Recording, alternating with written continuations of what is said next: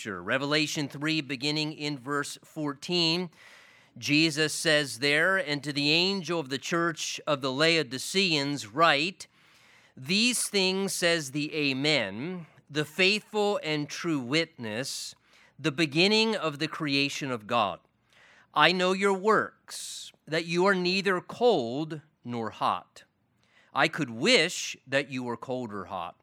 So then, because you are lukewarm and neither cold nor hot, I will vomit you out of my mouth. Because you say, I am rich, have become wealthy, and have need of nothing, and do not know that you are wretched, miserable, poor, blind, and naked. I counsel you to buy from me gold refined in the fire, that you may be rich, and white garments that you may be clothed, that the shame of your nakedness may not be revealed, and anoint your eyes with eye salve that you may see. As many as I love, I rebuke and chasten. Therefore be zealous and repent. Behold, I stand at the door and knock. If anyone hears my voice and opens the door, I will come into him and dine with him, and he with me. To him who overcomes, I will grant to sit with me on my throne, as I also overcame and sat down with my Father on his throne. He who has an ear to hear, let him hear what the Spirit says to the churches." And Father, we humbly pause and ask as we continue now in our worship, having prayed and sang and fellowship, Lord, we ask that our worship of you would continue now as we give our full heart and attention to what the Word of God would say to us this morning. Lord, as always, we humbly ask, prepare us accordingly, and we ask that by your Spirit, you would speak through what you've already spoken here in the written Word of God this day to those assembled here as a gathering. So, Lord, we offer this time of worship to you now and pray you'd speak to us personally in Jesus' name. And everyone said, amen. Amen. You may be seated. You know, I think perhaps one of the most dangerous conditions to be in is to be very unhealthy, yet not even be aware of your own unhealthy condition. Certainly, we understand how that can happen physically, to perhaps be very unhealthy physically and not even be fully aware how physically unhealthy our body or our condition really is. But even more dangerous is if that tends to be true spiritually. Even more dangerous would be to be in an unhealthy spiritual condition and not even be aware of how unhealthy one's own spiritual condition is. That's very dangerous. And such was the case, as we see here, in the church of the Laodiceans. The church of the Laodiceans were in a very unhealthy spiritual condition. The language of Jesus clearly indicates that in its reading. He even indicates, you notice, their own self-deceived perspective regarding their own condition. Right in the midst of the message, he says to them these words, "You say that we are healthy and successful and established and doing great, and we don't need anything. Things are buzzing along wonderfully." And then Jesus says in that searching statement, "And you do not know." In other words, you don't even realize. You don't even recognize that your own condition is actually the opposite from heaven's assessment, that they were actually wretched and poor and blind and living in a very shameful way in regards to their spiritual condition. In fact, we see here their current state spiritually, we might fairly say, disgusted Jesus. When Jesus says, "I'm about to vomit you out of my mouth," that's pretty strong language there. And when we see Jesus being shut outside of the church, knocking on the door, asking to come back in, that's a pretty scary condition for a church to be in. Now remember, there were more than 7 churches in existence during the time that Jesus penned, if you would, these letters to these 7 different congregations in Asia Minor. There were more than 7 that existed, yet Jesus purposely chose with direct intention to address these specific 7 congregations of believers. And again, we know in the Bible, 7 represents the number of completion. 7 notes in a scale, 7 days in a week, in a complete week. So it seems in these 7 churches being selected and addressed by Jesus, that perhaps Jesus is giving to us a complete representation of different conditions that churches and congregations can be in. In some ways, they represent a complete representation of different conditions at times that congregations could be in. And we've seen the church that was productive in its operation, but it lost passion in its love towards the Lord. That was Ephesus, remember. He said, you've left your first love. You're very productive. You're doing a lot, but the church was extremely productive, but true passion for the Lord had kind of diminished among them, and they were just operating like a very productive, successful business. We've seen the church that was undergoing severe hardship and suffering, but yet they were being faithful, though they were under severe hardship and going through difficult times, and even satanic opposition. We saw the church undergoing really what was basically looking like a very complex religious system. They had established a wonderful, complex system of religion, but yet they had abandoned Scripture and esteemed their system of religion more than Scripture. We saw 2 different churches in forms of compromise, morally and spiritually. They had compromised regarding what was biblical theology and true New Testament doctrine, and had shifted into other ideas and belief systems that led to unhealthy doctrine in the church, wrong belief systems that were inconsistent with the life of Jesus and the Word of God, and it also led to moral and compromised living among the people in the congregations. And then, of course, we also saw the church that was refusing to admit its decline, the dying church that greatly needed revival, and most recently, of course, the Church of Philadelphia, the beautiful representation of really the ideal or healthy church. And in our last study together, we saw how that Church of Philadelphia wonderfully represented a model for an ideal, healthy church. And now this morning, as we come to our last letter of Jesus to the Church of the Laodiceans, we see, in contrast to the Church of Philadelphia, the healthy church, we see now a representation of a very unhealthy church. And it seems that Jesus puts this in front of us, the conditions of that congregation, to let us see and to perhaps even learn symptoms of what it is like when a church is very unhealthy. Or we might better say as well, what it is like when a Christian, even individually, is very unhealthy. Again, as we've said before, Jesus says, let those who have an ear to hear what the Spirit says to the churches. Churches don't have ears, people do.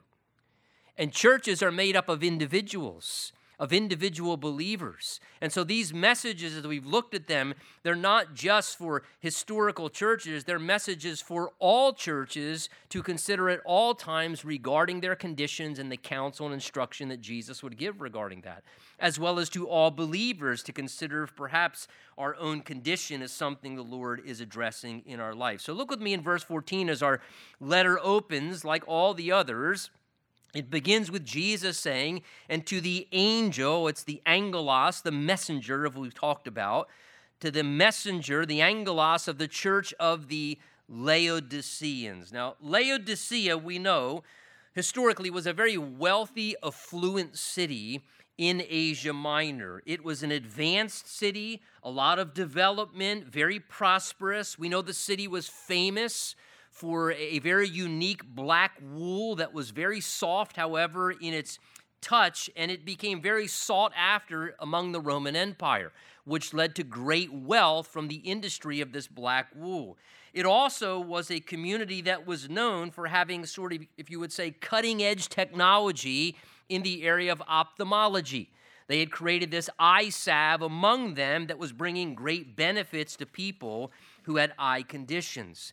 Now, one major indicator historically of the wealth of the Laodicean city was at one point they had suffered a devastating earthquake that brought severe damage to the city itself. And when the Roman government offered aid and assistance to help them recover and to rebuild, they declined any assistance from the throne and from the ruler, and instead proudly utilized their own excess of vast financial reserves, and they addressed their situation themselves. They did not feel they needed help, or at least would not admit that they needed help, and took great pride in being able to use their vast finances to address their situation. So as a community of people, the Laodiceans were very wealthy.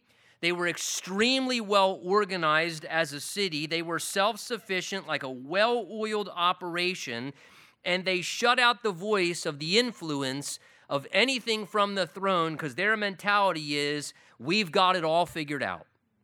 Our system works, and it is working quite well. Now, sadly, the church that was established in the city of Laodicea had embraced the patterns of the world system around it there within the city. And the church had become conformed to the patterns of the culture and became very reflective. We can tell from Jesus' language the congregation was very wealthy. It seems they were very well organized. It seems they were very well established, working like a well-oiled operation with the same mindset. We've got this thing all figured out. We've got our system. The production is buzzing. It seems that Jesus, in some ways, we might say, was the church's mascot, but he was not the church's main priority. Jesus, to some degree, was like a mascot in the church, but they had things cruising along quite well, and they were driven, really, and the word Laodicea almost conveys it, almost by customer needs. That word Laodicea, interestingly enough, is a compound word. Laos referencing the people. Dicea, the second half of the word, or Dicea, means the rights to rule. It's where we actually get the root of our word democracy. So the word Laodicea actually is a term that means the rights of the people or ruled by the people. And interestingly enough, such a name would be given to this church because it does kind of seem that this was the way that this congregation was operating. It was a church that was operating in a condition whereby it seemed to be ruled by the people.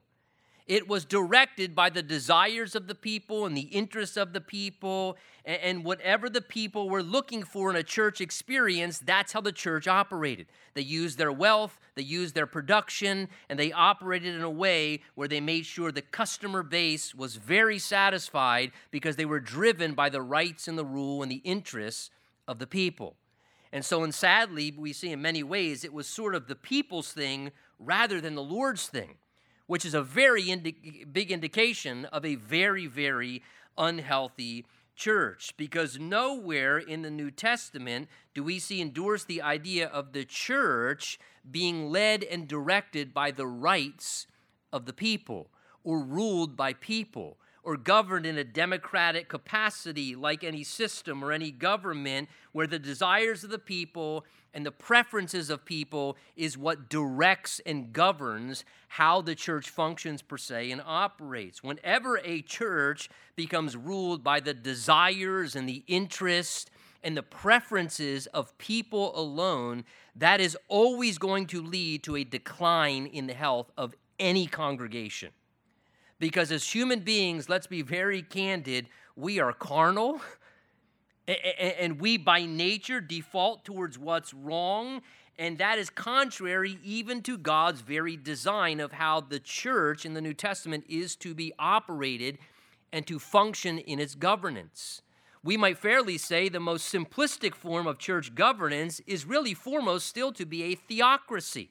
That is, that God would be ruling. Ephesians chapter 1 tells us that God the Father put all things under the feet of Jesus and gave him to be the head over all things in the church. Peter, writing, says that Jesus is the chief shepherd and overseer of our souls. Colossians 1 tells us that he, Jesus, is the head of the church and should have supremacy and preeminence among the people of the Lord. Jesus himself, remember, who was the first one to use that term, said, I will build what? My church. So the New Testament model, above all else, it's not this kind of government, that kind of government. The simplest way, the New Testament model of church governance, is where Jesus, from a place of headship, is directing what is happening among his church, giving direction, guiding our paths, whatever he prefers, his plan. And yes, the Lord raises up, certainly, the Lord raises up mature spiritual men with an enabling from the Holy Spirit to function in a stewardship of oversight. But the function of the stewardship and oversight in spiritual leaders in a church is not to direct the congregation. God help us if that begins to happen.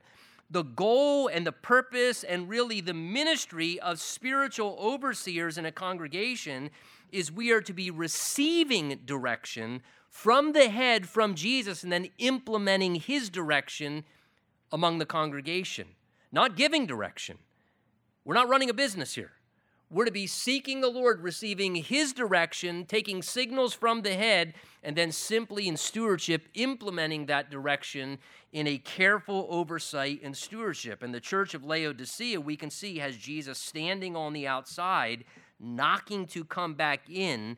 And because Jesus is on the outside, you can assure that is always going to cause a deterioration of spiritual health on the inside. So he says, write these things to the church of the Laodiceans, verse 14, look at it there, say, these things says the Amen, the faithful and true witness, the beginning of the creation of God. So like in each of the letters, Jesus continues with the same pattern where he reveals himself, drawing attention to unique attributes of himself that in some ways seem to always be connected to the condition or situation within that congregation. And we've seen him do this in the prior 6 letters. And once again, he uniquely draws attention to certain aspects of his own nature that he deems are helpful for the particular congregation and their condition. Here, Jesus draws attention to himself in 3 ways. Look at it there in verse 14. He first calls himself the Amen. And the word amen is just a term of establishment. The word amen simply means so be it, or let it be so. That's why often after our prayers we say amen. The idea is, Lord, let that be so. We're establishing in a word of faith, Lord, bring that to pass. It's a word, amen, used to enforce agreement and to establish something. Often we say this, we say, do you give your amen to that? We talk about giving our amen to something. That is, giving our agreement to it, giving our support to it, that it should transpire. And look, why does Jesus call himself the Amen? Because perhaps one symptom we can see, again, of an unhealthy church, or a symptom maybe even of an unhealthy Christian, is that we lose touch with the important spiritual reality that we should always be seeking Jesus' Amen to whatever we might do. That no matter how good it looks on paper, no matter how obvious it seems, no matter how wonderful our idea, no matter good or godly we think our plan is, we should always push the pause button and make very, very sure, Lord, do you give your amen to this? Do you give your amen to this? It doesn't even matter if the board gives their amen to this. Do you give your amen to this? It doesn't matter if the pastor gives his amen. Do you give your amen to this? That's very important. And it seems the church of the Laodiceans had kind of lost touch with that. And Jesus on the outside saying, I am the head of the church. Do you want to make sure my amen is upon what you're doing there? And I think this is perhaps one of the reasons he reveals himself in that way. He also, secondly, calls himself, notice, the faithful and the true witness. Those terms, faithful and true, speak of being both reliable and being real or being sincere. So Jesus is the reliable and real testimony of what is accurate. And again, a primary purpose of any church existence should always be not offering to people a spiritually entertaining experience, but instead the role of a congregation, the role of a church should be reliably giving an accurate representation of the Lord Jesus. as the faithful and the true witness. We should always be giving proper testimony to the Lord, showing who Jesus truly is, giving testimony to what Jesus desires, what his word says, and how we honor him. Thirdly, he says also that he is the beginning of the creation of God. Now, the language, when you look at it there, literally conveys the idea that the beginning of the creation of God. Certainly not that Jesus was created by God. That's heresy, and the Bible doesn't teach that. The term that he uses there conveys the idea that Jesus is the originator of what God was creating. And that makes complete sense, right? Because we know the Bible teaches that Jesus was involved in the physical creation of the earth together with the Father. And we also understand that as the Son of God, the Savior and the Lord, that Jesus is the originator of this spiritual entity that we call the church. The Bible again tells us that. Jesus' own words, we alluded to them earlier. Jesus said, I will build my church. Jesus gave origin to the church. It's based upon his person. It's rooted in the reality that he is the Savior and the Son of God. Colossians 1 says it this way of Christ as the originator of this entity of the church. Colossians 1 says the Son is the image of the invisible God, the firstborn over all creation, for in him all things were created, things in heaven and earth, visible and invisible, thrones, powers, rulers and authorities, all things have been created through him and for him. And he, Jesus, is before all things, and in him all things hold together.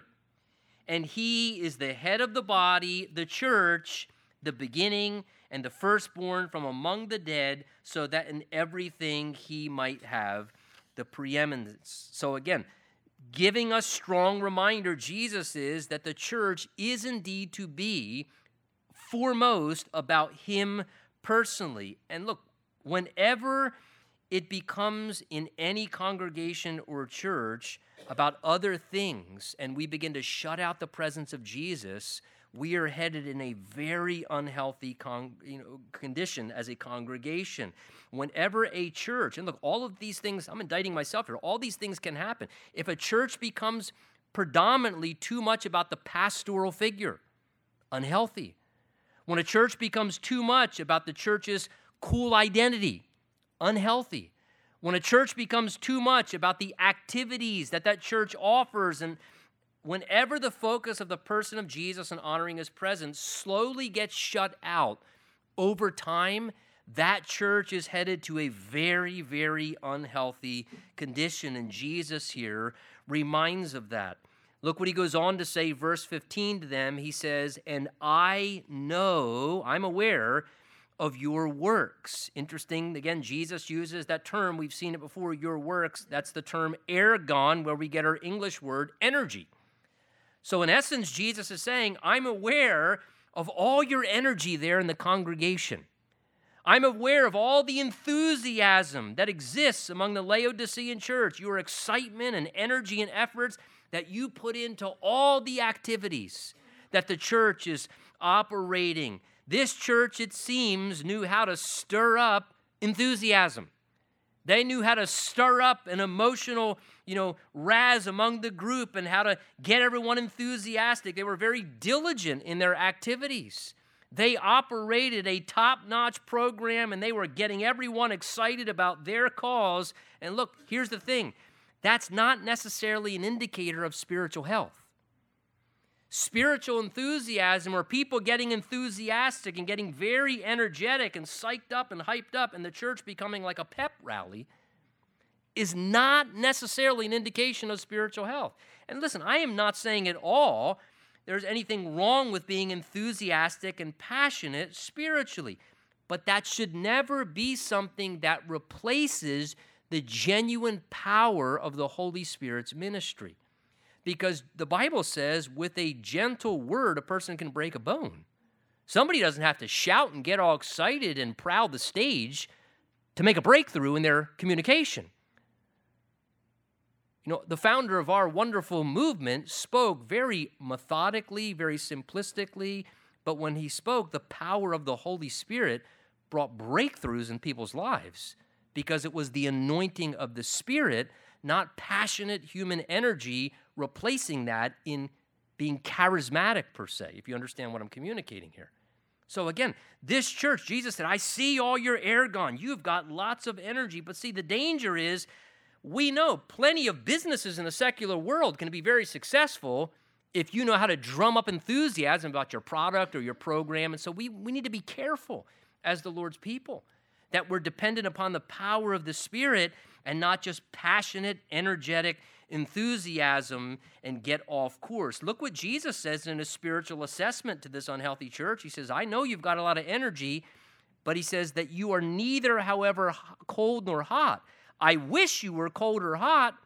So then because you are lukewarm, neither cold nor hot, I will vomit you out of my mouth. So notice, Jesus' spiritual assessment of them clearly indicates, from his perspective, they were in an unhealthy condition. He repeats himself for emphasis 2 times. He describes their condition. Look at it there in verse 15 and 16. Twice he says, you are neither cold nor hot.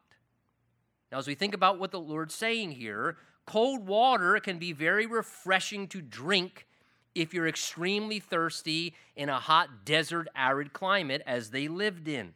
Cold water could be very refreshing to jump into, to swim, to cool off. It might also jar you a little bit, but the point is that cold water is useful. It can quench thirst, it can cool a person down, and it brought change in its influence. In the same way, on the other side of that, hot water, in a similar manner, could be used to make a pleasant hot herbal tea, if you're into that. It could be used to boil, to cook food, or to disinfect. Hot water can be something used in like hot springs for people to bathe in or to wash. Again, hot water isn't always safe. You have to be careful. You could get burnt by it.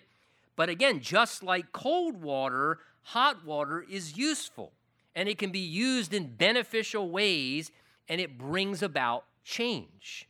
And Jesus says here, sadly, referring to their spiritual condition, I wish that you were either like cold water or like hot water. In essence, what he's conveying is, I wish your spiritual condition was strong, and I wish it was healthy, and I wish it was influential where change was happening and beneficial things were taking place. But Jesus says, tragically, he calls them, notice, he says, but instead of that, you are lukewarm, which means room temperature. And how do you get lukewarm water? It's when cold water or hot water has lost its original purpose. It's lost its real purpose, its influential intention, and now it has lost its purpose over a period of time and become lukewarm. Now, lukewarm might be a safe condition where it doesn't cause any real impact upon people. Lukewarm water is not really helpful, though. It's never really influential. It serves no purpose. And a lot of times, if people don't like lukewarm water, whether it's their tea went cold or their nice cold water on a hot summer day has become room temperature, it tends to be something that is more repulsive to people in its condition, and it brings no real beneficial change. And again, what is Jesus describing? Their spiritual condition. And as he describes their spiritual condition that is unhealthy, he describes their unhealthy spiritual condition as being like lukewarm spiritually. This congregation, these believers, had no strong conviction in commitment in their spiritual condition. They were keeping their spiritual life, and all connected to it, we might say, just status quo. They were keeping it safe. Don't want to rock the boat. Don't want to drive out the customers. We want to keep it status quo, play it safe, do whatever the people like. And again, they had become indifferent spiritually and apathetic and complacent towards the Lord without any real, it seems, healthy interest for the genuine things of pleasing Jesus. And Jesus calls them lukewarm. And look, churches, though they can be very active, churches apparently, according to Jesus, can become lukewarm. Where though they may be operating and doing things, churches can operate in a way where though they're doing things, they don't want to stir things up in people's lives. They want to make sure that they keep it status quo. Hey, we don't want to do something that we don't want to be like hot water or cold water, that we don't want to jolt somebody. We don't want to do something where we might actually cause somebody to respond or have a change. Let's just keep it safe. Let's keep it lukewarm spiritually. We'll keep it energetic, but lukewarm spiritually. And a church can play it safe. And as Christians, we all know, God help us, perhaps we've slipped into that condition and had to seek the Lord for help. As Christians, we can become lukewarm spiritually, right? We can go from being on fire for the Lord and then realizing, oh my goodness, I've kind of become like lukewarm spiritually, Lord. And complacency sets in, or indifference, and a person can become apathetic towards the Lord, or apathetic towards the work of the Lord, where they no longer really have interest. I just want to play it safe. I just want to be a Christian, go to heaven. That's all. I just want to be just a stable, safe Christian. Keep it safe, keep it status quo, enjoy my American dream, and someday blast off and get out of here and go to heaven. And as Christians, we can do that.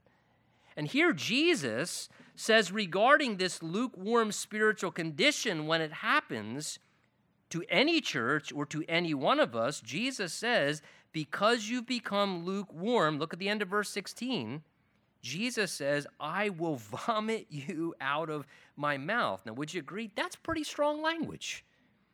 That's pretty picturesque when Jesus says that. It's intended to shock people's systems. Jesus says, you want to be lukewarm. He says, I'm going to be like really direct here. I'm going to do the exact opposite. I'm going to shock your system. He says, when a person is lukewarm spiritually or a church becomes lukewarm, it makes me want to vomit, Jesus says. And think about it. Vomiting is when a person's body forcefully ejects what is harmful within. And Jesus says this condition is so unhealthy and so harmful, it actually, he says, it disgusts me. It actually makes the Lord sick when there's that spiritual lukewarm condition. And to a degree, I can understand that. Having a half-hearted and apathetic attitude towards my Lord who saved my soul from perishing in hell.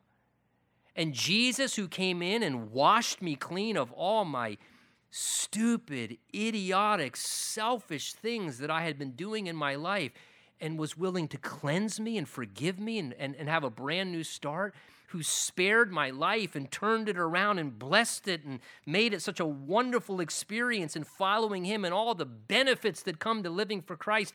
And then I'm apathetic towards him. And I can understand how that would almost sicken the heart of Jesus. And I can understand how apparently when a church just kind of, shrinks into this mindset of maybe just taking ideas from worldly systems, that a church is mainly just trying to be like socially cool and so relevant and trying to be so safe and not offend anyone or any party, rather than being truly spiritual and fulfilling the calls of Christ and preaching the gospel and sharing the word of God and calling sin, sin, and being salt and light in a dying and a decaying world. I can understand how that might disgust Jesus, as he's looking, thinking, this is what you've reduced my church to? And I can understand how that would, in a sense, shock the system of our Lord. And apparently, this lukewarm condition is so unhealthy and harmful, it actually causes Jesus to be nauseous when he sees such. So Jesus speaks in such a strong way. He goes on, verse 17, to say, because you say, and he seems to be describing the lukewarm condition, the unhealthy condition, because you say, I am rich, have become wealthy, and have need of nothing, and do not know. You don't see, Jesus says, that you are actually wretched, miserable, poor, blind, and naked. So notice another major indicator of a church being in an unhealthy spiritual condition, very clearly according to Jesus, is when it becomes self-deceived and blinded to its own condition. Notice their own assessment. They saw themselves and said of themselves, they saw themselves as successful, as enriched, as prospering, doing really well, thriving, very self-sufficient. They were buzzing along, great production. They said, we don't need anything. We have need of nothing. Again, you can hear their mindset, perhaps the mentality. We have got this thing figured out. We have got a system that works so well in this church. It is working great. We are just prospering and thriving, and they viewed themselves as incredibly successful from the world's standards. And I say that because it seems they were measuring success by physical and material indicators. And again, that is not how Jesus would have us to assess spiritual health. Spiritual health is not physical and material. Spiritual health is how are the people who are the flock of God among the congregation doing? Are they healthy spiritually? Do they know Jesus? Do they truly understand spiritual realities? Are people growing and maturing in the Lord? And despite their view of their own spiritual assessment, Jesus speaks something vastly different in verse 17. Look, he says, but you don't know. The idea is he's saying you're deceived of your own condition. You're not even seeing and realizing you're self-deceived. Jesus says, I see you as wretched and miserable. That speaks of a very unfortunate condition, in a condition that is somewhat very unhealthy. He says, I see you as poor. Yes, you have lots of money, but he says, from my perspective, you are bankrupt spiritually. You're bankrupt spiritually.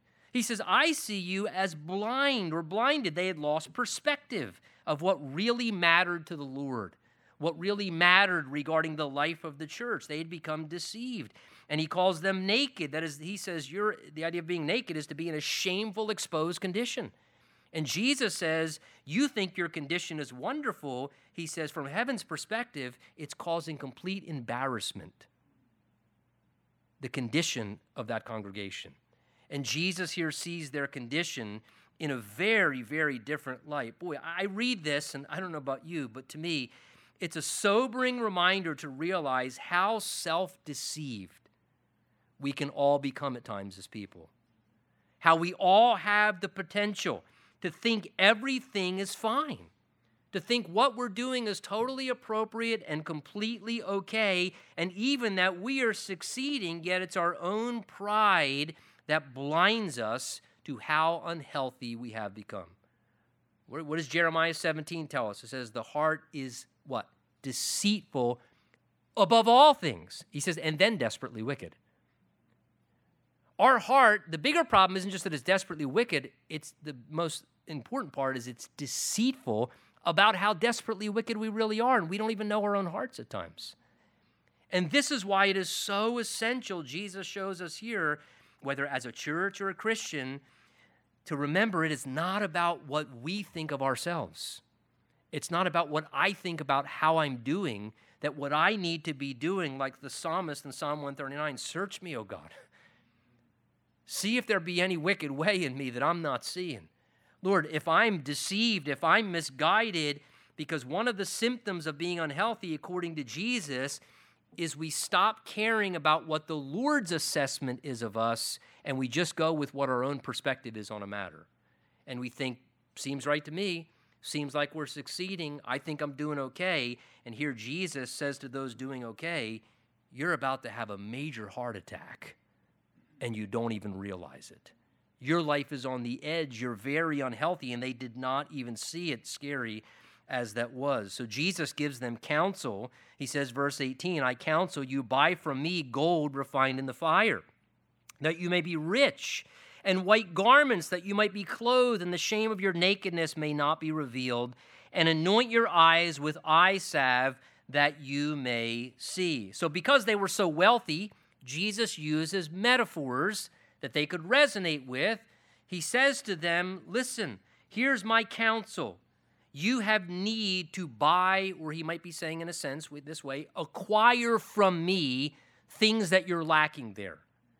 When he says here, buy from me, buy from him, the idea is to acquire. He's not talking about with literal money, right? Because Isaiah 55 declares, everyone who thirsts, come to the waters. You who have no money, come buy and eat, buy wine and milk without money and without price. So the Bible says if you have a need, You come recognizing with your need that you don't have what it takes to fulfill the need. You come to the source, and we come to Jesus as the source, and we buy or acquire from him. How do we acquire things spiritually?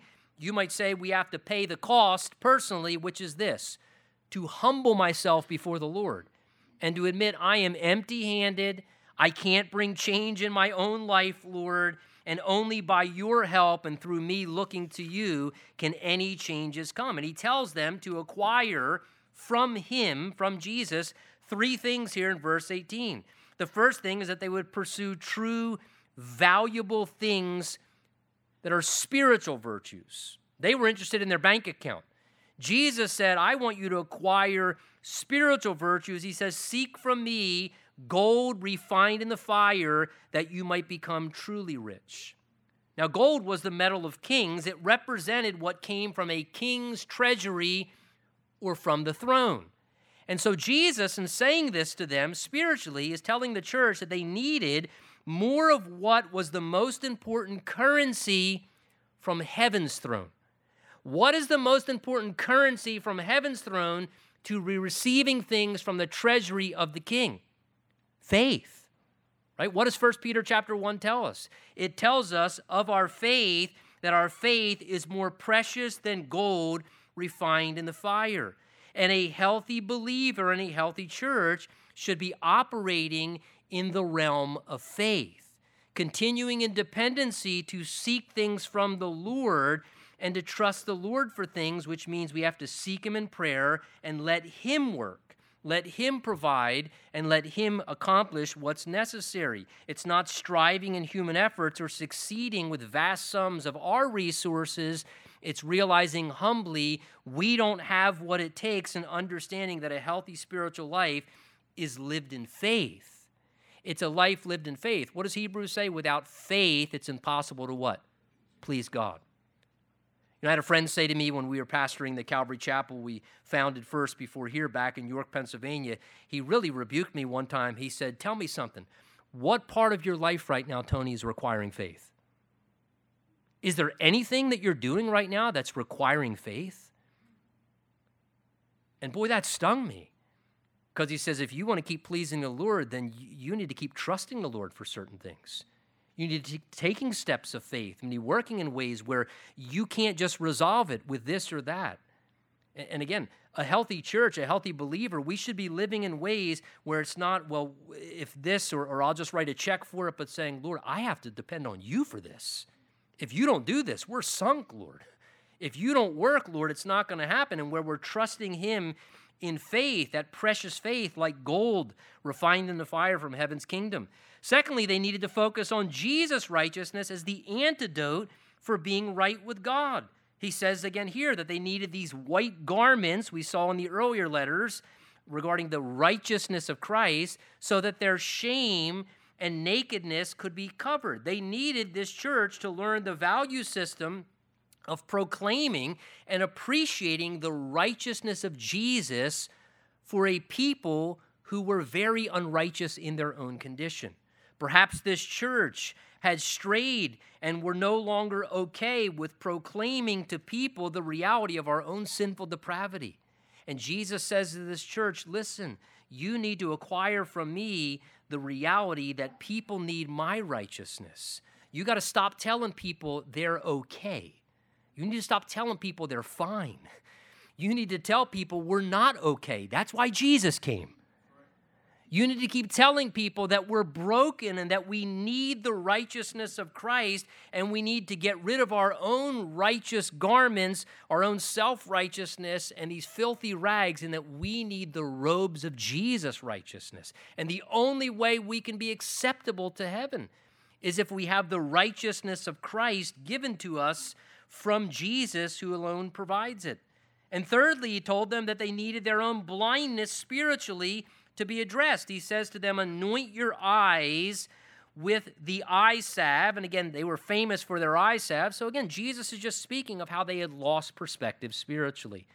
And he says, you need the spiritual eye salve, a work of the Holy Spirit in a fresh way in your life so that the Spirit of the Lord would open your eyes again and you would see things from heaven's perspective, and that you would see things with the eyes of the Lord. And interesting, Jesus says, I am counseling you to come to me for these things. And listen, Jesus doesn't just point out our errors. He always offers us counsel how to correct. And so Jesus says, yes, you're in an unhealthy condition, but I'm counseling you. If you come to me, I can supply these things that would bring health back to you once again. He goes on, verse 19, to say, and as many as I love, I rebuke and chasten. Therefore, response, be zealous and repent. Notice a primary indicator, according to Jesus, of him extending his perfect love, and the purest form of love is trying to help unhealthy people be delivered from an unhealthy condition. Look at his words there, verse 19. Those I love, care about, I rebuke. The term rebuke means to directly confront or to firmly challenge regarding error. So Jesus lovingly speaks to people very directly to cause them to see their error. He speaks very openly about what people at times are doing wrong because he wants to bring them into awareness of that. He wants them to see their error and to understand what needs to change so they can make it right. And he says, I don't always only bring to their attention their error, but he says, when needed, those I love, I also will chasten. And chasten means to painfully discipline, to bring an unpleasant consequence, to awaken one's attention to the need of change, right? When we were raising our kids, it was very simple. Bad decision, painful consequence. I'm not reasoning with a child like you reason with a terrorist. You don't do that. Bad decision, painful consequence. Reality discipline. Bad decision, painful consequence. Jesus says, bad decision, I rebuke it, I bring it to your attention, I help you to see your error, and he says, and I don't have a problem lovingly at times, Tony, bringing a painful consequence to get your attention, or to get you to stop, or to do something to spare you from your own self-destruction. And look, when that's happening in our lives, sometimes that's Jesus' love. He's not mad at you. He's trying to help deliver us from things we are doing wrong. And can I say, too, sometimes the way we show Jesus' love may be through rebuking another person. It may be through challenging a person's error and speaking very honestly into their life about what's going wrong and bringing some form of even strong correction. But of course, Jesus says, though he rebukes and chastens, he says, I'm asking you now responsibly be zealous and repent. So notice, the response is on our end. When Jesus shows me what I'm doing wrong, if he's trying to correct me and get me to stop, he says, my responsibility is to be zealous or eager about repenting. And repenting, metanoia, it's a change of mind that leads to a completely different change of direction. It's saying I was going south because I thought south was okay, or I thought south was the right way, but I now realize that is completely the wrong direction. I need to turn around, stop going that way, and I need to go north instead. I need to go the opposite direction. And this is what repentance is. And again, take notice, folks, that Jesus is speaking of repentance to the church, to Christians. God help us when we think repentance is like a bad word. Oh, repentance. Oh, man. Jesus says repentance is a gift. It's a gift. Because it means, Tony, when you start doing what's wrong, you don't have to self-destruct.